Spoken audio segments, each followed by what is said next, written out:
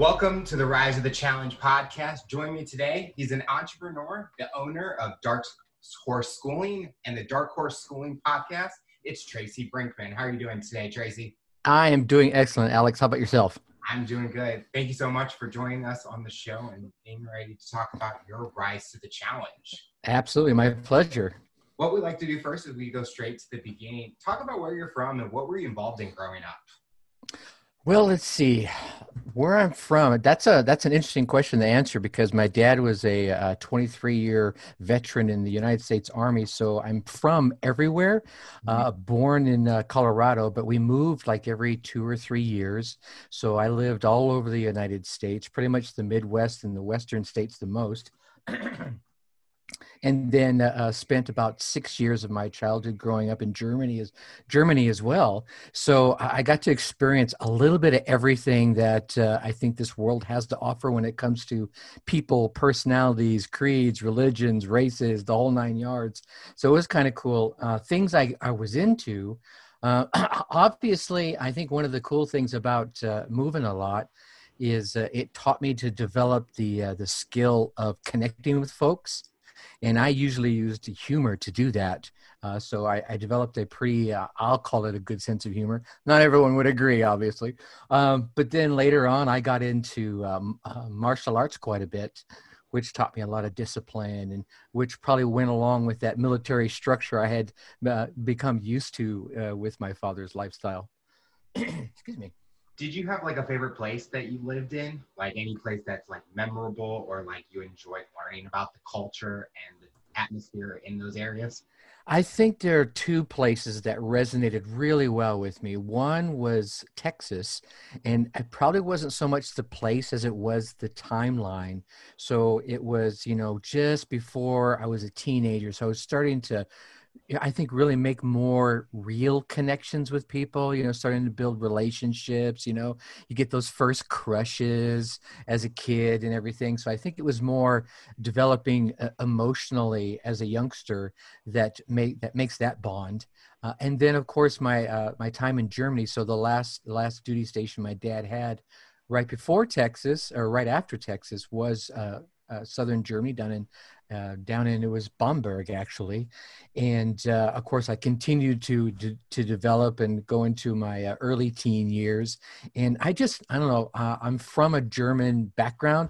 My grandfather was actually in the military on the German side of the World War and came over to the States as from that, but so I had that connection to there, and we always lived off base. So we got to live amongst, I'll call it the people, they called it the economy, but I wasn't just exposed to just military American folks. I was actually exposed to the people out, in the German culture. And I grew up speaking the language. Like I said, my grandfather spoke German. So I grew up speaking German. So it made it easier to transition and get around in Europe as well. So, I mean, those two places really resonated with me a lot. Growing up in those different cultures, would you say it helped you grow skills and that maybe some people may not have if they haven't been in those situations? I don't know if it grew skills, but it certainly it brought me to have a level of appreciation of different types of people that are out there, right? You got the A types that are, I'm going after it. And you got the more laid back types, just, they're like, okay, it'll happen. But, then and inside of that, there's all these different kind of folks that resonate with different things. Some folks, and I'll speak in clinical terms, some people are more kinesthetic and some people are more visual, some people like red hair, some people like black hair. I mean, and there's all kinds of that. And there's, on the other side of that, there's all kinds of folks that have preconceived notions of people depending on, maybe they have black hair or red hair or they're kinesthetic or they're not, so you get exposed to a lot of that, traveling the States and traveling in general. So I think it made me aware of those so I could learn how to handle them or avoid them as necessary. I think one of those things is like, I know for me, going to a college that was international based, I kind of learned a lot about how people interact with others from Mm-hmm. different cultures and what they do differently. And it kind of made me grow as a person where I can be fluent in other ways than the normal norms that I'm used to. And it keeps me growing as a person. Absolutely.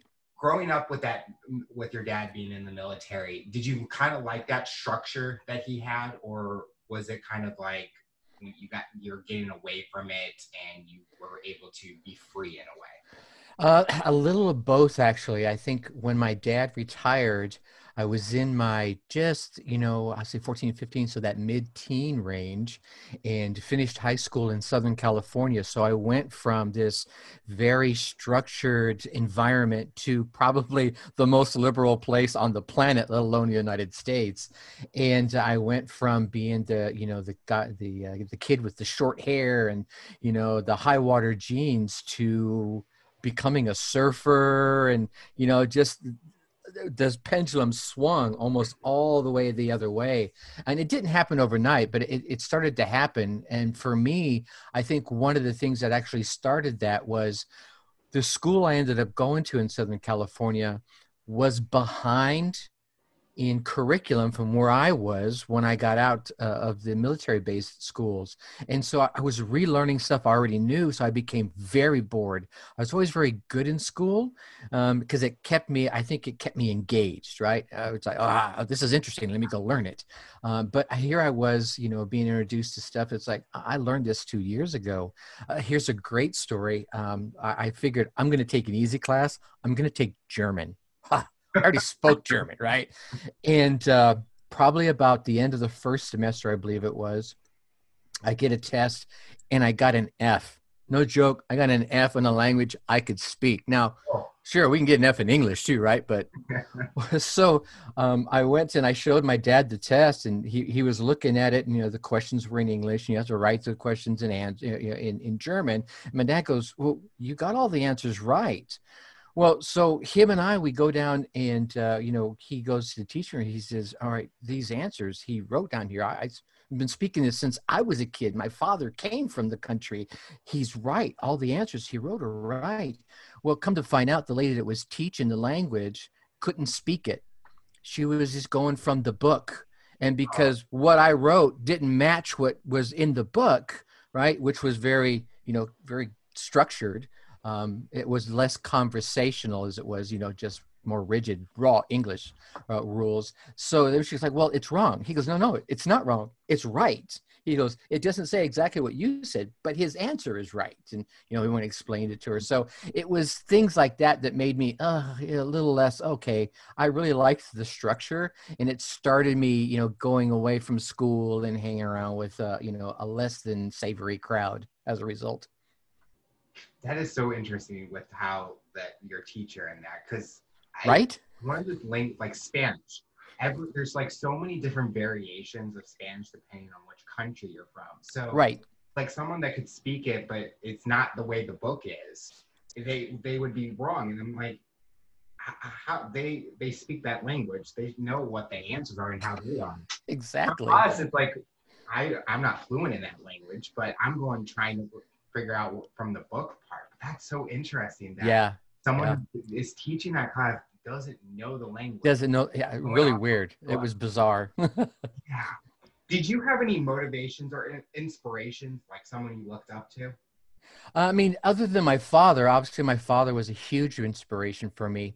As I got into martial arts, Bruce Lee actually became an inspiration for me. And it was beyond just the movies. Obviously, given the fact I'm in my mid 50s, Bruce Lee would have been huge in my teenage years before he passed away. But, I went out beyond just the movies and started reading the things he had written, the Tao of Jeet Kune Do, the philosophies. And so that was like, all right, this is really cool. And I think that fed the structure that I needed. The martial arts kind of led that structure. There's a routine you go through to learn things and to graduate and get a belt and to move on and to move on. And so that became someone I looked up to. And I think beyond that, it was really just the male role models in my life would have been my father and my grandfather. My great grandma was a huge role model as well. She actually came out to Southern California on she was a child, obviously, She came out into California from Florence, Kansas, on a covered wagon, Oh, right? So we're going way back, and they got a plot of land in Southern California and literally built the home that she lived in that I would go and frequent and see her on. Poured I mean, they did it all from the raw thing, and then they tore that down and rebuilt it with more modern techniques later on in life. But she had that home for, gosh, I want to say it was 100+ years as it went on through the family, and it was really cool to engage with her and hear some of the stories. And I was being in my mid-teens, and she was in her, I want to say 70s, probably mid to early 70s. And we would always go, we lived in the same town, probably just on opposite sides, and we'd go over there every Sunday and play dominoes and have dinner and hang out. My aunt and uncle would be there. It was a cool family bonding moment. But listening to the stories of how things have changed since I was a kid, and this was what, late 70s, early 80s we're talking about here. So how much have things changed since then? What kind of stories have been changed? We pulled up one time, and she was up on the roof of the house. It was a single story structure, but still up on the roof of the house. She was putting down the tar, redoing the roof up there in her 70s. I was like, you are awesome. it's like a superwoman right there. Right? Exactly. Up on the roof and everything. So would you say from your childhood with the whole structure, do you still use the whole structure system nowadays? I use it overall. Absolutely. I'm still an early riser. My wife and I are usually up and about 3:30, 4 o'clock, Monday through Friday. We'll sleep in. And when I say sleep in, that's like another hour or so on the weekends. And, we go through our routines, get a little workout in, get the breakfast in, get a little reading in the mornings, and then, just start doing whatever tasks are at hand.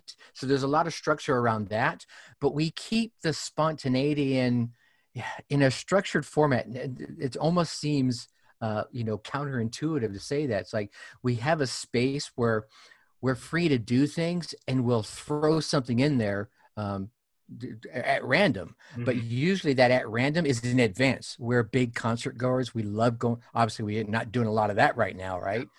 We love going to see live bands and festivals and stuff.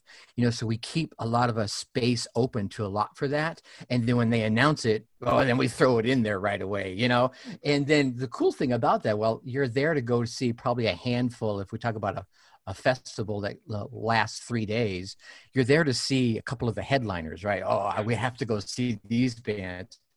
But then there's so many new up and coming and random bands that you get to do that. So it kind of feeds both the structure and the spontaneity at the same time. But yeah, there's definitely a lot of routine that keeps me alive. What was that dream job that you were wanting growing up? What were you wanting to pursue? When I was younger, I went through a couple of phases, as most youngsters do. Being in Southern California, there was a period in my time when I wanted to be a stuntman, of all things, right?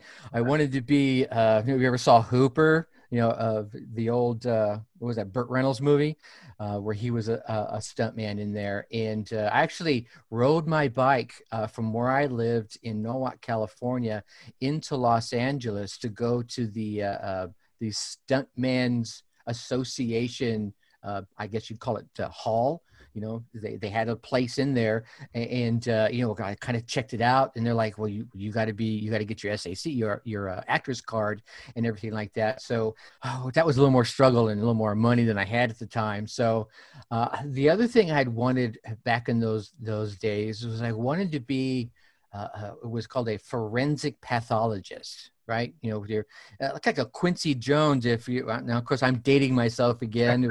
It was a television series on TV where basically a forensic pathologist is the guy that, you know, he'll do some of the autopsies and try to figure out what happened to somebody, right, when they pass away, right? Oh, why did you die? Of natural causes? Did someone, you know? So that was always intriguing to me, that investigative piece of it. Unfortunately, I'm red-green colorblind, so the shading of tissues would have eluded me and would have been, you know, probably a bad idea to, oh, okay, you're fine, you know, and they're dying of something, right? So we don't want to be doing that. And so I just kind of embarked on the tech path as computers started to evolve. I actually joined the service right out of high school. And they let me be what I wanted to be. And I'm not saying that as a tagline, but when I was at the recruiter's office, he says, you got a choice. You can pick your first duty station, or you can pick your MOS, which is your job, right? Your occupational specialty. And I said, well, I want my first duty station to be Germany. I wanted to go back to Germany. I loved it so much. And he said, well, in that case, you get to pick your first duty station and your job, because no one wanted to go overseas back then. Everyone wanted to go to, you know, Hawaii or Florida or somewhere like that. And I'm like, I'll go to Germany. Heck yeah. And I ended up being what they call a flagged records clerk, which is a really boring job. In the military, when you join, you get what's called a 201 file, and it's pretty much, it follows you through your entire military career, however short or long that may be, and everything that happens to you goes into this file. And back then, they were all physical files, and you'd carry them around with you. And if something bad happened to you, so if you got in trouble, your file would come to my desk, and I would make sure all the proper actions were taken as you went through whatever trouble you got into. You know, if you were found innocent, okay, that's all good, right? But you nothing good could happen to you. You couldn't go on leave, you couldn't get a raise, you couldn't get a promotion. So all these things. So there's very structure around that. Well, I took my love for computers and I actually built my first computer from a kit in a magazine back then. And I took my job and I programmed it into this computer. I was learning visual, it was just basic back then. And because it was just tracking simple records. So I actually wrote a simple record tracking program that reminded me, okay, this person needs to do this on that date. And it would come up and I'd go to the file and I'd do the thing and I'd put in the new entry, and then it would go back into its cycle again. And that started me down the path of being a techno geek, learning computer programming. So when I got out of the military, I started that up as a freelance project in Southern California, doing database programming for insurance companies. Did the military at that time not have anything programming wise, or were you kind of someone that was trying to? I actually just stumbled on it, and they did have some things programming wise, but I didn't go back and to change my MOS at the time. Would you say that you were kind of following in your dad's footsteps with going into the military, or this was like something that you've always wanted to do? It was a bit of following in my dad's footsteps. I was, like I mentioned earlier, I had started hanging around with a less than savory crowd and just doing stupid stuff. I mean, beyond the usual teenage stupid stuff. And it was a good choice for me at the time, because it was like, all right, if I don't do this, I'm probably going to keep traveling down this awful path and make some bigger mistakes that could cost me time behind, bars and what have you. So I made the choice to go into the military to say, all right, I'm just going to get away from all this, go do my thing, and hopefully find something in the process. And if that was a career in the military, cool. If it wasn't, that's cool too. So after the military, what was your next path that you were going towards? Well, like I said, I came out of there and I was following that computer programming piece, doing some computer programming for preferred provider organizations and insurance companies. And it was going pretty well. I mean, I actually wrote some programs for a doctor's billing facility, and for in a couple other places, and I was doing really well. I mean, this is just right before the .com boom. Really, everything started taking off big time. Computers were on the rise, and things were starting to happen. And I was cashing checks. I was doing okay. But again, I found myself reintroducing myself to questionable characters. And I'm just going to say it like this. I started partying too much. I started drinking too much, and I started doing drugs at the same time. And that really, as it was like you first started, you're like, oh, this is nothing. Like you go out party once or twice, right? You go get drunk once or twice. You're like, okay, I'll just sleep it off. I'm good.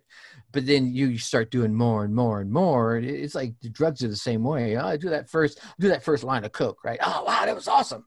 Okay, and if that was it, you're cool, right? I tried it. It's all good. That wasn't the path I took. I started down a real dark road, and to sustain my habit, started selling and getting other people to sell as well. And for about 2-ish years or so, I stayed in that life pretty heavily. It was not a good scene. Unfortunately, I was good at it, and that made it a little too easy. It was way too enticing, right? Oh, I could do this. And, I had a couple of folks that were doing it with me, that I'll say underlings, so to speak. And so I could really just, I'll go buy it over here and you go sell it. I get the money and rinse and repeat, and I'm like, I don't know what everyone's complaining about. This is pretty easy stuff right here. And I was probably out one weekend doing probably about a 3-day party binge. Probably 3 days is an honest statement. It may have been 2, but you know what I'm saying? And I get back to my condo and I see the door is kicked in. And I thought I had gotten robbed. Obviously, you hang out with these kind of characters, that kind of thing's going to happen. And when I get inside, it becomes obvious my place had been raided, right? The cops had kicked in the door of my house. I mean, and it was just like you see in the movies, the after effects, right? Furniture's flipped over, right? Things are thrown everywhere. Cereal and, mashed potato flakes are dumped out on the counters as they're looking for things. And I was looking around going, what the hell? Well, clearly, all the decisions I had made up to that point had gotten me a little bit too much attention. And I decided to change my path, and really probably not so much, and I say this in hindsight, obviously, because of myself. I think if it had just been me, I may have continued down that path. I don't know, right? But I had a 4-month-old daughter at the time. Luckily, she wasn't in the home when it happened, and I wasn't at the home when it happened. Otherwise, I might not be talking to you right now. I might be talking to you with like these things in front of me. But she was really a big motivator for me to say, okay, this is not a path I need to travel anymore. And luckily, with the help of my mom and dad and a gentleman I call my brother, he helped me. They all helped me get my act together. Clean up my act, clean up my body, and clean up my headset too. I mean, because really coming out of that, because of the caca I had been doing for a couple of years, it kind of eroded my my self-esteem to the public, right? To the general public, because that's not an accepted thing to be doing, right? And so I didn't go right back into computer programming. I mean, I needed to bring my my self-worth. It was really damaged. So I was doing day jobs, filing jobs, clerk jobs, working in a warehouse just to feel good about myself and get back up on my feet again. So after probably about a year of that or so, I landed a good role with the Coca-Cola company, and that started my rise in the corporate America world. And, that went from there to Home Depot. I've worked with Frontgate and David's Bridal and Victoria's Secrets. I mean, I've been lucky enough to work with some really great brands for long times and short times. I worked for Coke for 12 years and Home Depot for a couple of years, Frontgate 5 years. But in each one of them was able to glean something awesome that they're really good at. Marketing from Coca-Cola. If you're going to learn marketing, that's probably the place to go. They are a marketing machine. Long-winded answer. No. Would you say having your daughter was it hard to be dealing with all those substances, but then coming home and seeing her and knowing that one day it could go badly and then I wouldn't be able to see her? You know, back then, my mindset was so selfish. I didn't think about it that way. You know, I was invincible. You know, I was like, oh, this is easy. I got this down pat. You know, I was the cliche stupid idiot that you see on some of those television shows that you're just sitting there going, you're about to go down, dude. You just don't get it yet. And yeah, yeah. I mean, yeah, I did not even think about it from that perspective of, you know, there's this little life right there that I'm responsible for. Mhm. I was thinking about from the point of I'm having fun, I'm doing good, I'm bringing in cash, and that's taking care of you, right?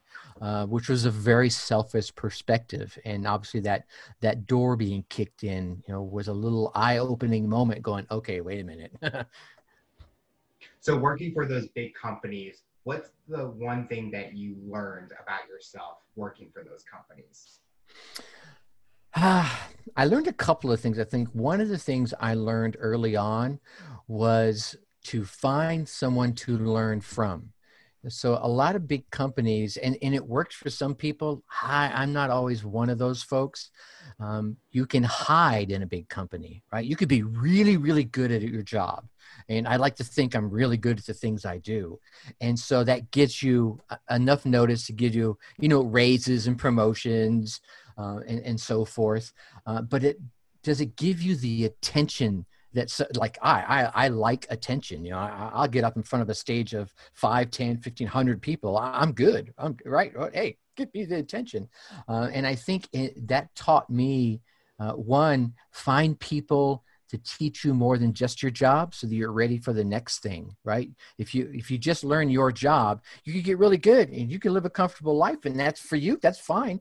One of the ladies, Angela, who was the personal assistant to our director for our division, you know, I asked her, I said, how long have you been doing this? And at that time, she had been doing it 15 years. I'm like, 15 years, this same job, you know, and she was really good at it. She knew her director inside and out. She was one of those cliche gals. He's like, would you? She's like, done, got it. You're good.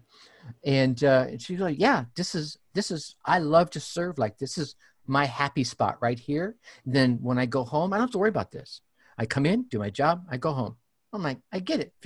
For me, that wouldn't work, right? I need that next step, that next challenge. So I learned to find someone that could teach me just outside my comfort zone so that when I got there, I wasn't totally in the dark and, panicking. I could actually step into it with a monicum of confidence. And then it was about teaching me something I had no idea about, right? So where I was at in Coca-Cola, we did North America marketing. So it wasn't the Coca-Cola bottler. We didn't make the product. We made all the advertising for the product. Okay. So pretty much if it had the Coca-Cola brand on it, it came through our shop, right?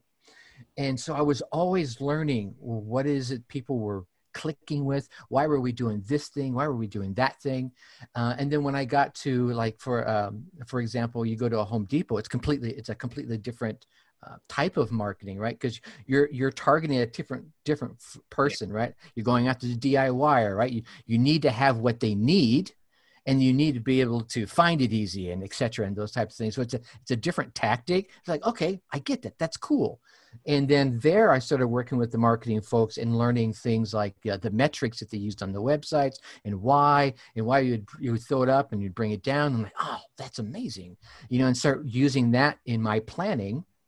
And then I go to somewhere like a Frontgate who sells high-end furniture to folks. You know, they targeted folks who had a home of $1.5 million or more, right? So you're talking about people that will buy a $10,000 outdoor furniture set, right? And that's what we sold. That's some of the things we sold. And so now you're marketing to a completely different person, but a lot of the tactics are the same. But there are a few things that you got to change. You know, one of the things they introduced which makes perfect sense once you think about it, but they weren't doing it at first, was a white glove service. So, hey, Mr. Rich Man, right? Mr. Well-to-do person, you just bought this $10,000, you know, outdoor furniture set from us. We're happy to come in there and take your old furniture out for you and dispose of it. set your, bring your new furniture in, unpackage it, let you inspect it, set it all up for you to arrange it to where you want it to, and then take all the packaging away, right? Okay, well, you're thinking that makes perfect sense. Well, no one was offering it. So they started offering that service. Obviously, there's an upcharge that goes with it, right? Yeah, you bought $10,000 worth of furniture. Yeah, a $500 upcharge for setup is nothing. They're like, yes, please, I don't have to deal with it then, And so these little things, you're like, okay, that's a completely different way of thinking of things. And then they started a sister company where they would take the products that were proven from the from Frontgate side, and they would recreate them with step down materials. And over here, you've got the finest materials on the planet. Okay, $10,000. Yeah. Over here, all right, we're going to use materials that will last a few years. So they're still really good materials. But now, you can get it for $750. Night and day, or $1,200, right? Depending on the set. So it's the same concept, but now we're going to target a bigger market because there's more folks out there that, your blue collar folks, the you and me's of the world, right? And so now you're taking those same kind of tactics and marketing to them and offering them the same services, obviously at a different price, but now they're feeling like they're $1.5 million homeowner because they're getting that, oh, wow, I saw this in that catalog. It was $10,000. This looks just like it, right? And so, and they're still getting the value for the money and everything. So it's all of that going in play. And then you go, when I worked at, say, at David's Bridal, now it's all about, okay, now it's, price shopping. Everyone's trying to get that great price. And, it's mass produced, but it's mass produced where everything looks unique and they can do these quick little add-ons in the store. And then over here, we also have the designer lines, which are the step up prices, right? And so there's that nice mix of things. And you start learning about the nuances of, obviously apparel and dresses. Mm-hmm. And, why do you think that dress sold? Well, it could have been, the heart bust, or it could have been the fact that it was a mermaid or a princess and all these different things. And so now you're learning to dig in the data to find it, and then the different ways that they show their stuff on the website and how people shop and the time frames for shopping, et cetera, et cetera. So, I mean, everywhere I went, it was like I was just absorbing everything I could. It's like, okay, now if I stay here for a while, I can take all the stuff I've learned and the new stuff I'm learning and share it and be even better. And if I go somewhere else, now I need to grab all this and carry it with me. Marketing is such a fascinating thing to learn about. And like, isn't it? When you were explaining like the different, because you were hitting different target markets with the people that you were targeting. Like Coca-Cola is for kind of an everyday person that likes soda. There's no specific types of person. But then you went to Home Depot and now you got the DIY. But some of those people that like Coca-Cola are those DIY. So you're able to absorb that information. Yeah. I use the tools when you're with Home Depot, but you might have to change it up in a way. And it's so fascinating, like coming up with, like just seeing on TV the different ads. Like if you think Coca-Cola, the first thing I think of is the polar bear. Yes. Like that's just like, I mean, they did their job, because now anytime I think of polar bears, you're going to think Coca-Cola. See? Right away. And when they do the branding with the Olympics and having the rings on the bottles and stuff. And oh yeah, my team did the 96 Olympics in Atlanta. We did all of that, and it was an amazing thing to go through. It was a lot of fun. And even inside that, you think about Coca-Cola, the brand, the major brand, they also have Sprite, and then, they ended up buying Barks. So now they have a root beer, and each one of those, they target towards a demographic. So obviously Sprite is like a Coke, anyone could drink it, but they find it's very popular with a very certain demographic. And so they use that in their marketing. And then the same thing with when they were looking for a brand to buy so they could be a little more edgy with their advertising and with some of their marketing. And they would never do that with their 110-year-old brand, the flagship brand. They wouldn't go out on the edge with Coke. So when they got they found Barks and bought it. Barks was already an edgy brand for a root beer soft drink, and so when they brought it on board, they really went after that. You know, the whole Barks has bite commercials, and then they also did, if I remember, Surge back in the what was that, the 90s, I believe it was. There was a product they had. It was a citrus product, and it was out for, I don't know, 3-4 years, and they did some really crazy advertising with that they would have never done with Coca-Cola, the main brand. They actually were able to go have some real fun with it. You talked about wanting to find what's next, and I'm going through that same experience where you kind of learn everything, and then I'm always, what's next for me to learn? So I'm always reaching out and trying to ask my managers and directors, I'm like, can I learn about this part? Because to me, I love learning, and yeah, it just helps, because if maybe there's that future job where you have that experience and that knowledge, it works perfectly. Yeah. So I'm always learning, and even when I'm doing these interviews, I learn something new about what I could implement in my life, or a different way of thinking about certain things, and absolutely going from there. What would you say was the biggest challenge that you found working with those big brands? Idea implementation is probably the biggest ones. The bigger the boat, the longer it takes to turn.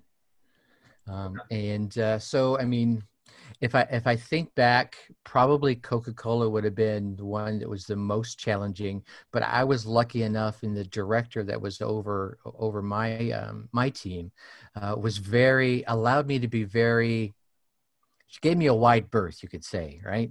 So there was a lot of things. I mean, we had a number of major brands that we serviced. You know, we're talking about the McDonald's and the Wendy's and the BKs of the world. And, you know, we had to be as nimble as possible, which means we had to watch our inventory positions. But with an ever-changing brand and an ever-changing marketplace, right? You could come up with an idea and someone, oh, go print 1,000 of those, and you sell 5. Well, what are we going to do with the rest of these, right? And, you know, it's just not an endless amount of money out there. So you got to figure out ways to move through that inventory and how to get that out into the marketplace effectively and efficiently. And so I came up with a few ideas, and, you know, it was like, you go up to and service through committee. Oh, here's the idea. Here's the pros. Here's the cons. Here's the, you do the little executive summary. You write the whole report.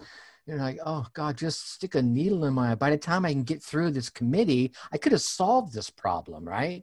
And I actually went to my director at one point. I says, look, here's the solution right here, A, B, C. There is really no con. The only con to this is I need to go to these teams and say, look, I'm going to tack on an extra 2% onto the budget that you apply to us to get this product from us. And they're going to say, why 2%? And I'm saying, well, because you're spending you're using 5 cents in obsolete, or 5% in obsolete inventory. So I'm willing to eat over half of that, but you're going to pay for this. And I think the real benefit of that is now you're going to be watching it, because if I'm taking 2% of your budget, your marketing budget, and I'm just going to put it into a slush fund to write stuff down or write it off when you're like, okay, I'm out of here. Then you're going to be a little more mindful. That was the only con, was I had to go get him to agree to that. And I was able to do that. She goes like, if you can get them all to sign up to do that, let's make it happen. Mm-hmm. I just gave you carte blanche, go make it happen. And so it took me about a month to go, meet with all the folks that, that were in charge, that had the fiduciary responsibility, saying, hey, here's what we're going to do. Bing, bang, boom. Here's the problem. Here's the solution. Everyone's happy. I'll take the responsibility out of your hand. I will manage it. We'll get it handled. And they're like, oh, sure. But I guess the cool thing about it was, instead of telling them, yeah, it's going to cost you 2% of your budget, it was more of I'm going to take this away from you, the responsibility of having to deal with this obsolete. Give that to me, and give me that 2% for doing that. And you're free to do the rest of the stuff that you're really good at, which is creating the stuff for your BK customer, your McDonald's customer. And they're like, oh, please do that. they're willing to take that off because I already knew how I could get rid of it. I know I can move the product. I had the solutions. They didn't have the solutions. They're like, what do we do with this? That was probably the biggest challenge, was finding the right people to help you make those decisions in the time that you want it. You're like, we could solve so much with this if we would just do it. And they're like, no, we've got a process. And obviously, given the fact that I came from the military environment, I understand the structure and the process, but there's a time when you're saying, okay, dude, doing it just to do it, it's kind of stupid, right? When you can just say, you have the responsibility on your side, I have the responsibility on my side. Do we agree? Cool, done, moving on, right? So during this time, you mentioned that you had that time frame where you were going through the substances and the drugs and alcohol. Was everything being good for you personally, or was there any more things coming up or a relapse in a way? Luckily, I never relapsed on the drug side of things. Knock on wood. I stayed clean and sober the rest of my life. Did I stumble? Yeah. There was a couple of times, coming right out of it, I did stumble, but it never took me back. And I can honestly say for the past 40 years, have never touched one. Anything other than what the doctor has said I should have. But yeah, I did have a couple of more big events that made me, kind of gave me a reality check. During the peak of my Coca-Cola career, my second daughter was born. And when she was in the womb, one of her arteries didn't fully develop, and this artery was feeding her intestinal tract. So when she was born with like 20 centimeters of small intestine versus the 200 she should have been born with. So she didn't have enough small intestine to absorb nutrition orally. And so for the first 3 months of her life, she went through 6 major operations as they tried different things to try and fix the issue. I mean, one of the things they tried is they took the intestine, and because the small intestine has so many veins and arteries to absorb the nutrition, they had to cut it, like a jigsaw puzzle. And what they tried to do is like put it together and put it end to end to try and double what she had, in the hopes that would give her enough to sustain at least while she grew it, and it would grow longer. And the operation was successful, but it didn't give her enough surface. So across the course of those 6 operations, they finally got her stabilized. One of the operations was to put in what's called a TPN line, a total parental nutrition line, which is basically a bag of the raw nutrients that comes from an IV bag straight into an artery right above her heart. It would dump in there, and then her heart would pump it through her body. Now, the body, being the amazing thing that it is, says, okay, well, I don't need to filter this stuff. And what does our liver do? Our liver filters stuff. Oh, I don't need this liver, so her liver starts to deteriorate. Now she needs a liver and a small bowel transplant. So they get her stabilized, and we finally get her on the list. And you're going through life, and as a parent at that point, all you can do is wait and hope. This is back in the beeper days. They gave us a beeper, and they say, if this beeper goes off, grab the bags that you'll already have ready and get to the children's hospital, because organs have become available, and we're gonna do everything. Everything happens fast. And I'm like, okay, cool. And we had one time that beeper went off, and we had our bags, or it's like when your wife is pregnant, right? You've got that bag at the ready. So you're grabbing the bag and you throw it. And I think I broke every land speed record on. I had an IROC Z at the time, so it was really easy to do. Getting there. And unfortunately, the organs that caused the beeper to go off were not viable. Unfortunately, the child who would have been donating the organs had been beaten, and the organs were damaged. So double whammy there.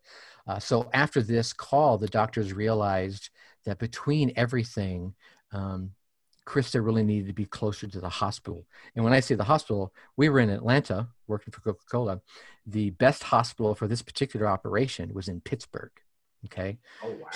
Yeah. So now Mom and Krista move up to Pittsburgh. And they're in the Ronald McDonald House right across the street from the Children's Hospital. A great facility, right? Anyone ever worries about that? Ronald McDonald's houses are awesome. And so now we're still waiting and still hoping. And, so going up, me and my oldest daughter are going up there every weekend or so, visiting and seeing things. And about 17 months in, Krista takes a really turn for the worse. Her health just drops. She had an accident. One of the nurses, dropped her. I hate to say this, right? Literally dropped her, and she landed on her head, and she had this huge hematoma. So now her body, who's already weak, is struggling just to heal this hematoma on her head. And in the meantime, everything else starts to deteriorate even more, and she goes, almost unconscious.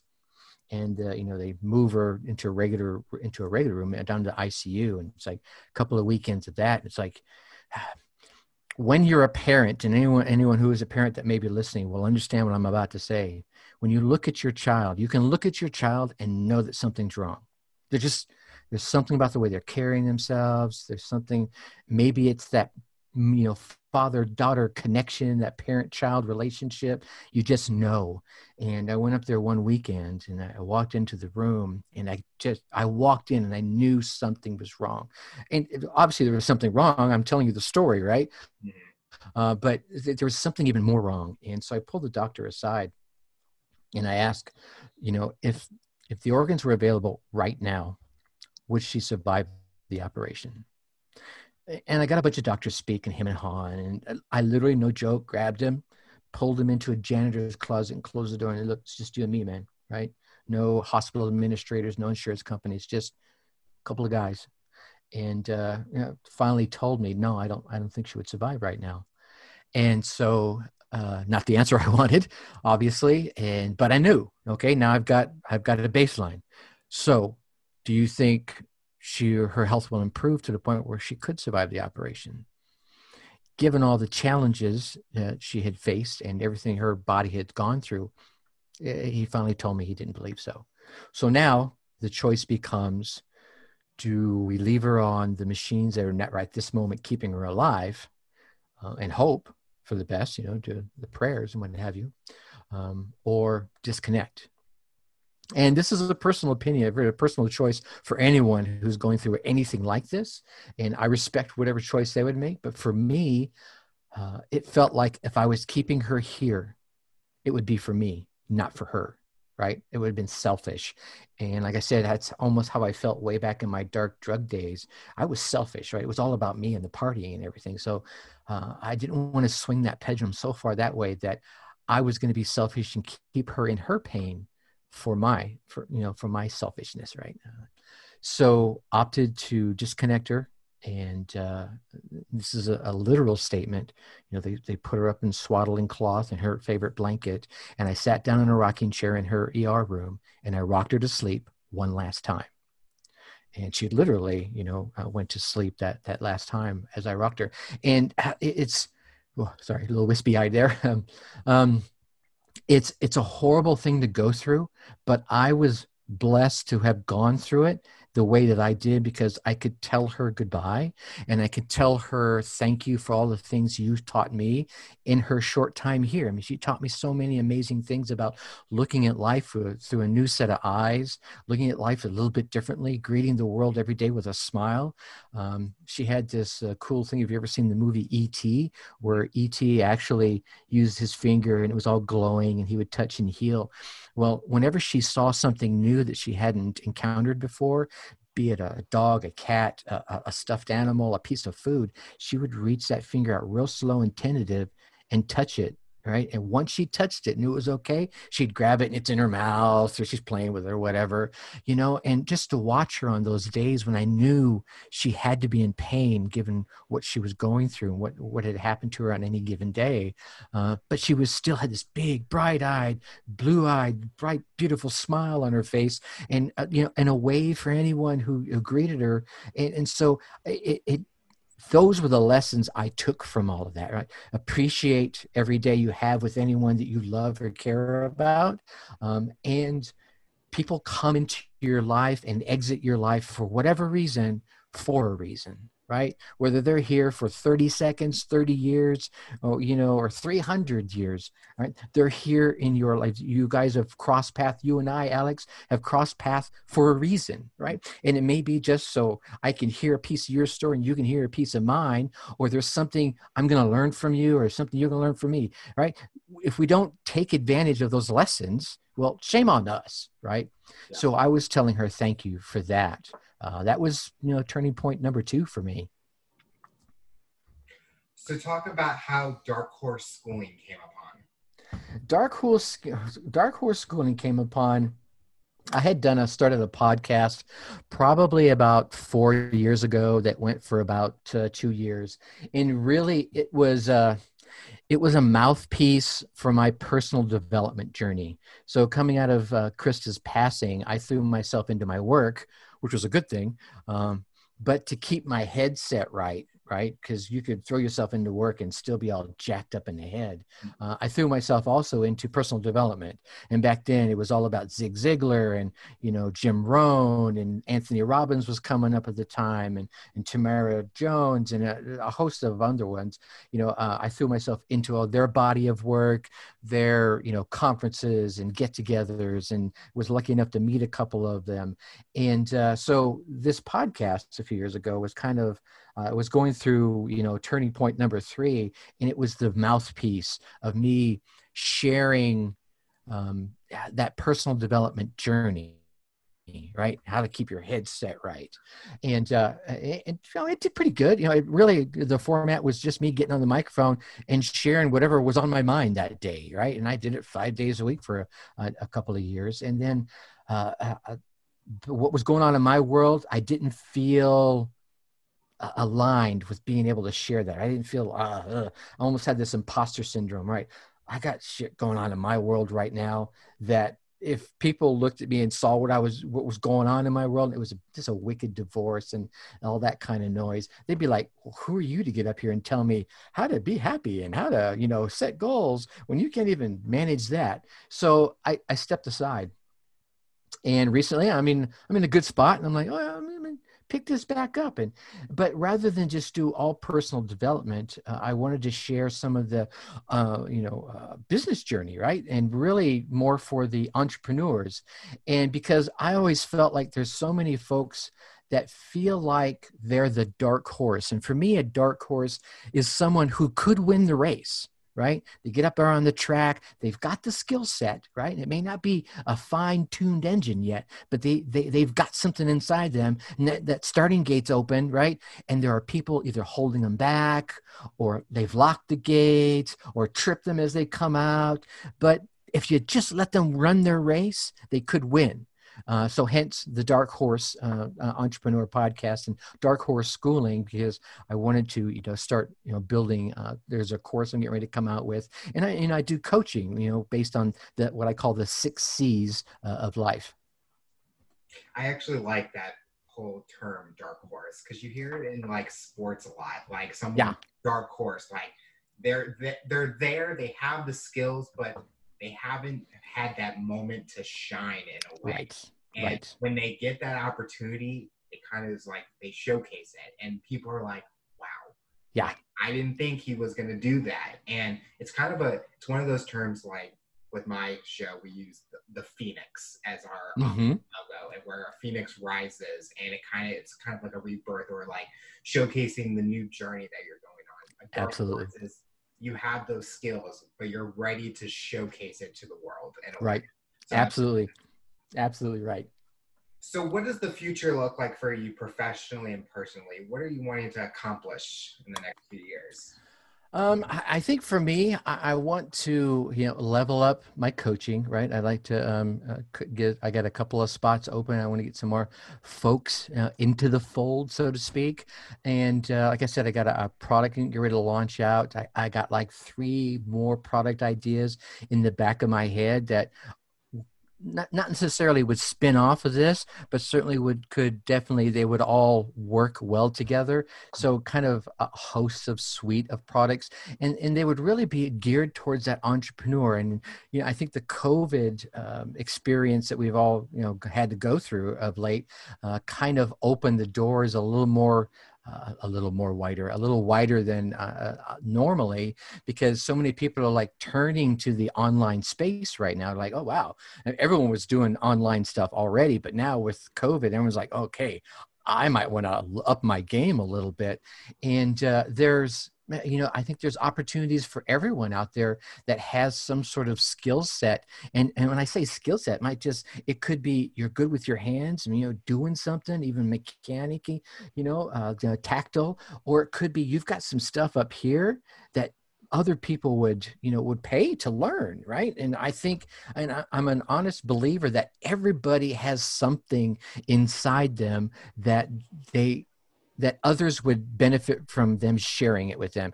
And whether they pay for it or just get it for free, giving them the tools to do that through some coaching or through some of these types of products would definitely make me feel real good about it. So based on your journey, the last question I want to ask you, Sure. What tips or advice would you give someone listening to this interview to overcome their obstacles, to overcome their challenges, and rise to their challenge? I think probably it'll be two parts. I think the first thing is get out of your head. And so many times people talk to themselves worse than they would let anyone else talk to them, right? Often I hear my own voice inside my head speaking to me in a way that I would smack someone upside the head if they would talk to me like that. So, you got to get out of your head and look at things objectively. Like I said, I truly believe everyone has that skill. So find that skill inside you to get it out. And then the next one after that is to find someone that is either a day, a week, a month, a year, a decade ahead of you along the path that you want to travel, and walk up to it and say, hey, can I pick your brain for a minute? Take them out for a coffee, interview them on a podcast, right?